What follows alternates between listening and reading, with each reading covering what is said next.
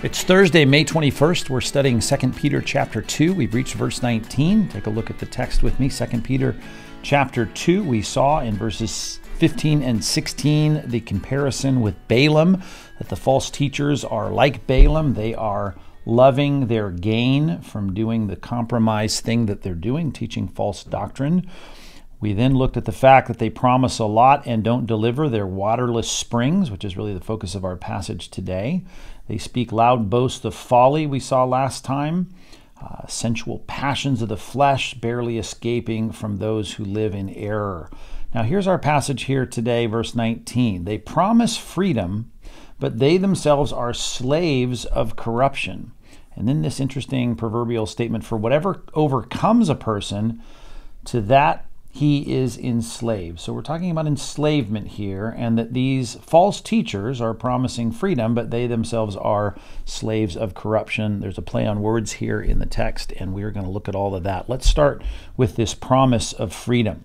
2 Peter chapter 2, verse 19, they promise them freedom. Now them, again, is the people that they're seeking to entice, which could be us if we're not careful. So we want to make sure that we are not enticed by false teachers. And the thing that they're wanting you to be free from, we see this throughout the New Testament as a temptation and often a characteristic, quite often a characteristic of the false teachers. Jude, verse number 4, Jude 4, the parallel book to 2 Peter chapter 2, spoke of these people. We've quoted this several times in our series. Certain people have crept in unnoticed long ago who are designated for this condemnation. Ungodly people, here's the characteristic of their life, they don't live according to a godly moral standard, who, now this is their teaching, this is what they do, they pervert the grace of God. They talk a lot about the grace of God. That's what makes them false teachers that are hard to identify.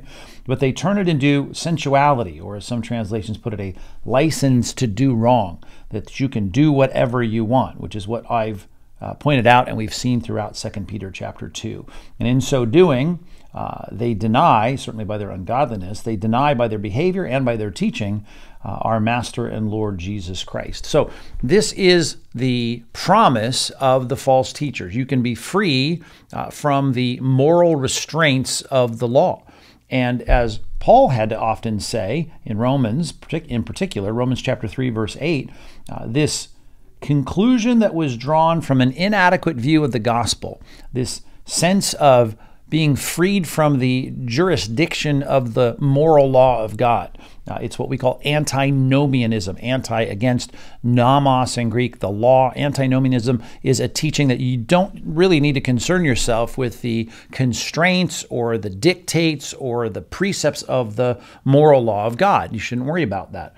And he says, why not do evil that good may come? That's the conclusion you might come to if you think it's all of grace. And of course, grace is about forgiveness. And if sin is all pinned to the cross, then we shouldn't care. I mean, we should do whatever we want, right? And he says, as some have slanderously charged us with saying, in other words, that is not what we're saying, right? Their condemnation is just, which is exactly what we're seeing throughout 2 Peter chapter 2.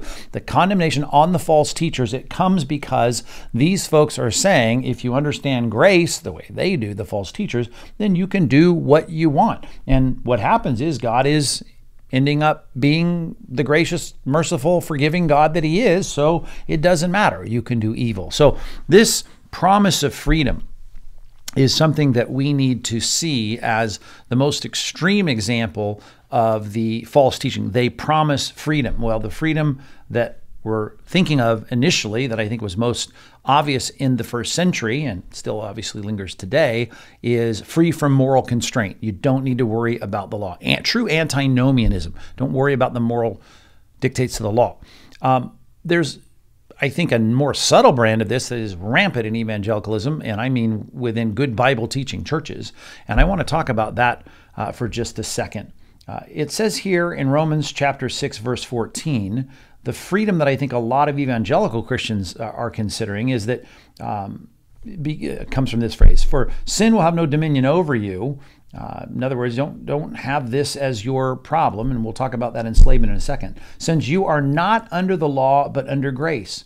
And again, that phrase is used to have people like us who understand forgiveness in Christ, that there's absolutely no accountability. We're free from any future accountability. It's all under the blood of Christ. It's all forgiven. So you can have a full-blown antinomianism that says you shouldn't worry about the moral constraints of the law, but that would be easier to suss out in our day. But this is pretty clear that people today often think, well, it really doesn't matter. There's really no accountability for the sins that I commit, certainly not before God. There might be some repercussions. Well, 1 Peter chapter 1, this is the first epistle, obviously, that we have from Peter.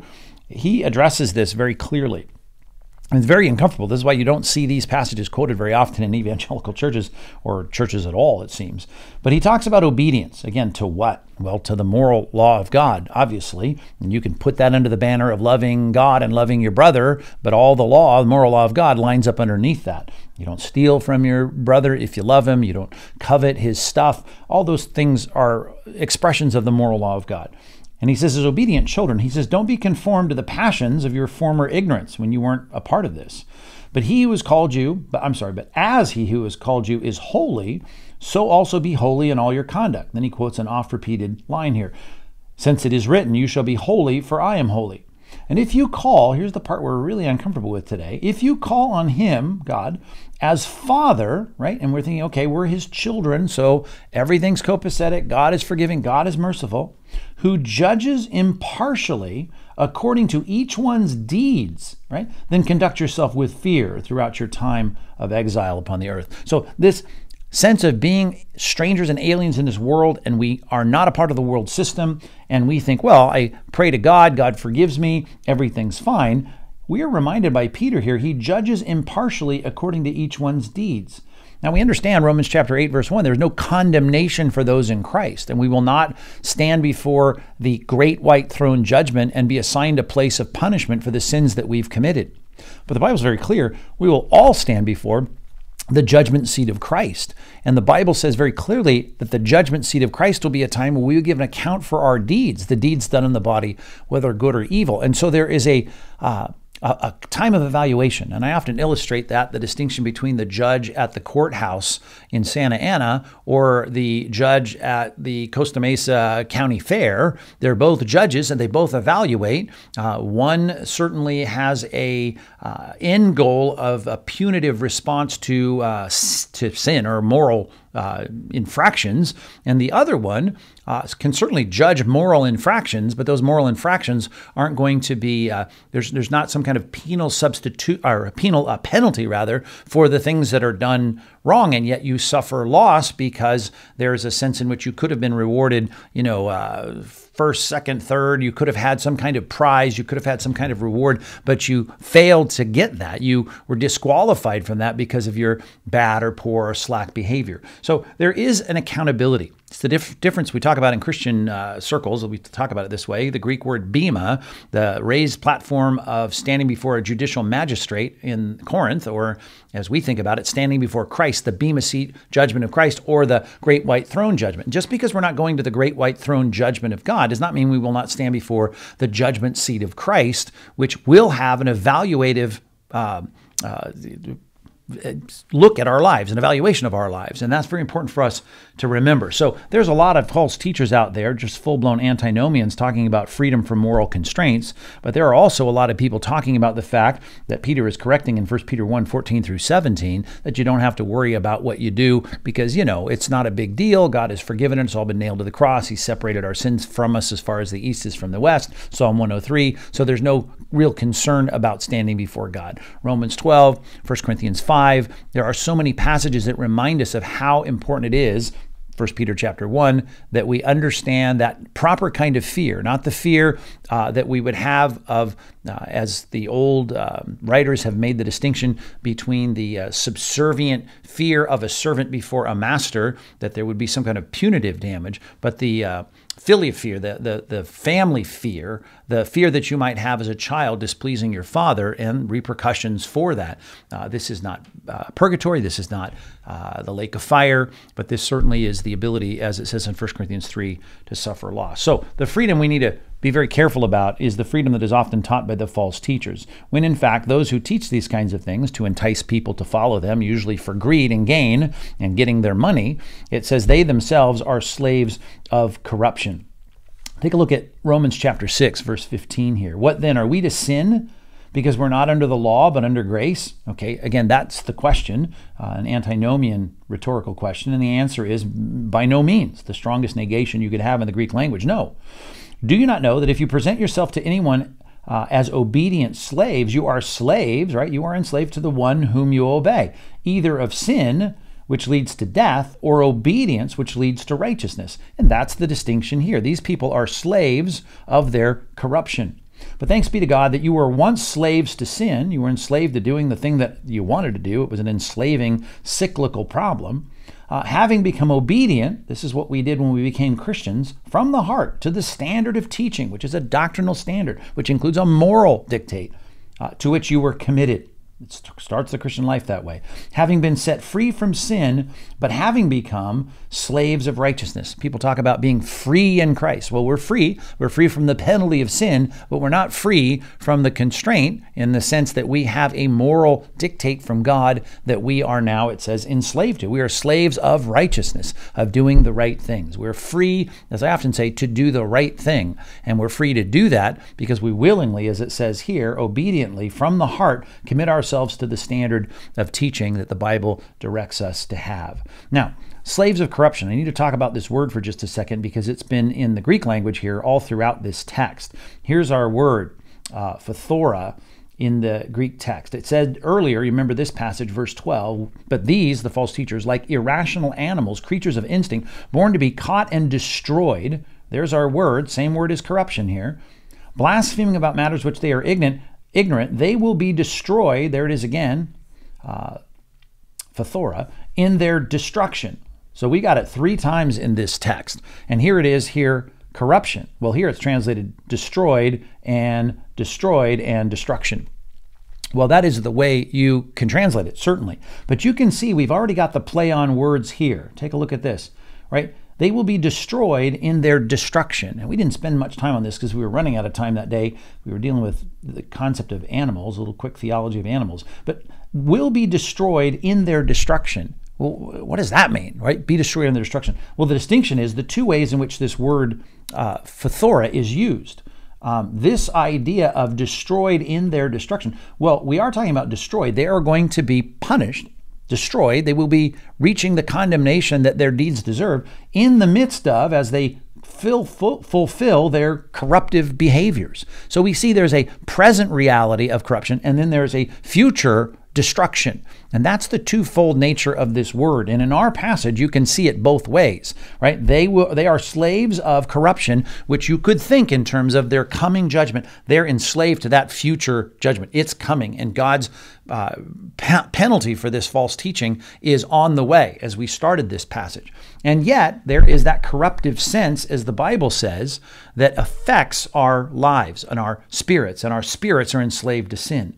Now, just a physical example of this from Romans chapter 8, verse 21, that creation itself will be set free from its bondage to, there's our word again, phthora, our bondage to corruption, to obtain the freedom of the glorious children of God. Well, we think about creation itself, right? And all the things that destroy, from oxidation to viral attacks to, rust and moths eating things up, all of that destruction, the corruption, corroding nature of the world because of sin, because of Genesis 3. Well, the same reality works in our hearts and in our lives, the corrupting nature of what we should be as human beings in our own hearts. Though the outer man is decaying, the inner man should be renewed. Well, there are things like sin that keep that from happening, that are destructive, that are counter to that. Well, the non-Christian false teachers are a prime example of that because their spirit is completely engrossed in their sin. Take a look at this verse, Galatians chapter 6, verse 8. The one who sows to his own flesh, right, which is what we've seen of the false teachers. They do whatever they want. They use an excuse to have you indulge in whatever passions you want to indulge in, right? Will from that flesh, from all the stuff you're doing, will reap. Now here's our word, right?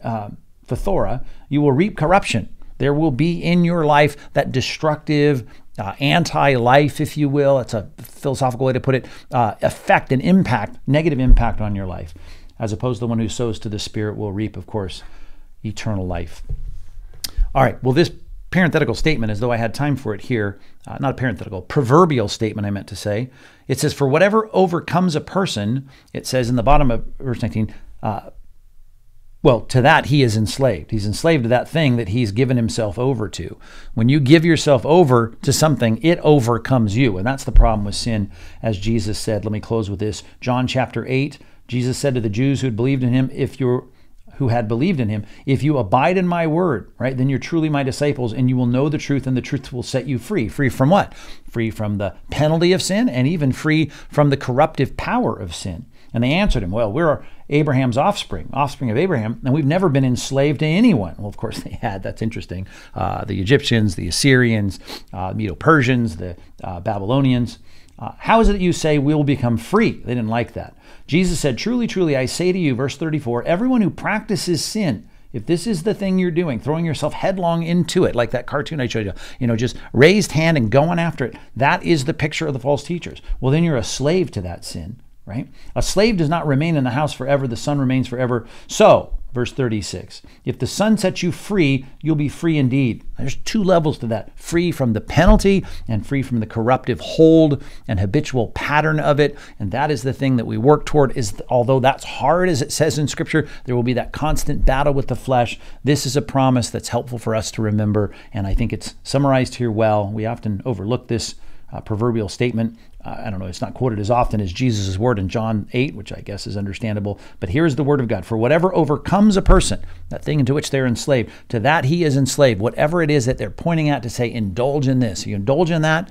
If it's something fleshly and something immoral, the Bible says it will enslave you. All right. 2 Peter chapter 2, verse 19. Tomorrow we'll get into verse number 20. Thanks for listening. We'll be back here again, Lord willing, tomorrow, continuing our study of 2 Peter chapter 2.